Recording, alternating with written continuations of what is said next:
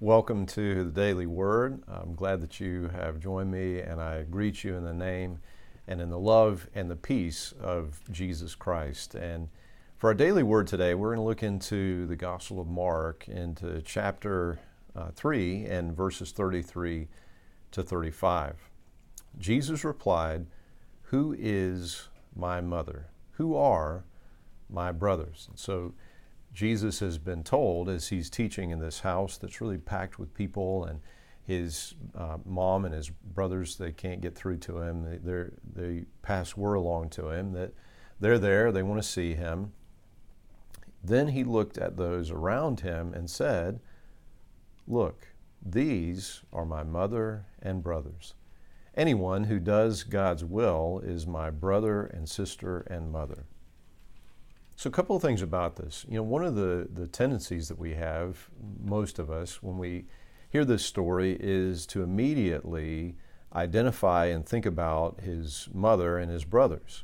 To say, wait a minute, is Jesus rejecting them? Is Jesus saying to them, yeah, those folks aren't my family anymore, and we feel sorry for them and we wonder why Jesus would do this?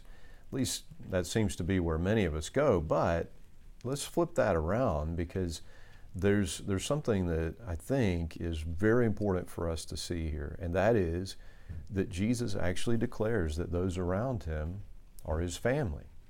That Jesus actually isn't rejecting his mother and his brothers. He is not rejecting his family.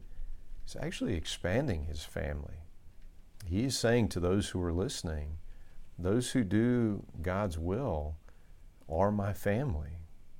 You are my mother, my brothers, my sisters. You are related to me in this very special relationship. He is expanding his family. So that's the first thing that I'd like to invite you to notice, that there's something very positive. There's some really good news for us here, that we could be part of God's family, that we could be children of God.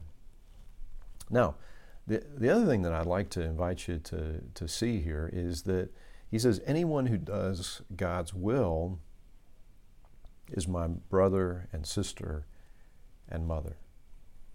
And there could be this tendency to think that this is a sort of a works righteousness thing, that you could be a child of God if you show perfect obedience to the will of God.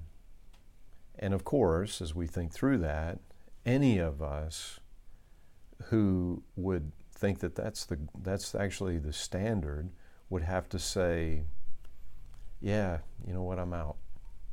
I have not shown perfect obedience to the will of God. I've messed up. I've rejected God's will. I'm out. I'm out. But in fact, that's not really what Jesus is doing here, because as we read this in the fuller context of the Bible, the whole counsel of God, especially as we read this in light of the gospel, what we understand is that it is Jesus' perfect obedience to God's will that enables us to be children of God.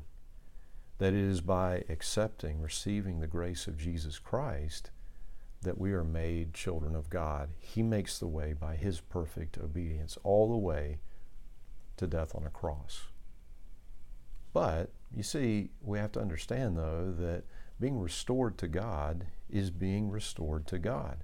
It is to enter into the kingdom of God, into the realm, into the sphere of God's will, of his purposes. Thy will be done on earth as it is in heaven. Thy kingdom come. These are declarations of God's sovereignty over our lives. If we enter into the kingdom of God, the with God life, then we are placing ourselves under the sovereignty of God. The kingdom has a king, and God is the king. Christ is the king. And so, if it is our desire to live with God, to be with God, to live with God under his reign and in his power, we are entering into the kingdom of God by the grace of Jesus Christ, and we are declared to be the children of God. Imagine, if you will, just as we close here, imagine, if you will, what those people must have felt like when Jesus declared that they are his family. You know, someone like Jesus, he was obviously this amazing prophet. He obviously is this amazing man of God. They may not have understood everything about him, but they thought this is a very special person. And so when his family comes, of course, the family is given special recognition because of their relationship to Jesus.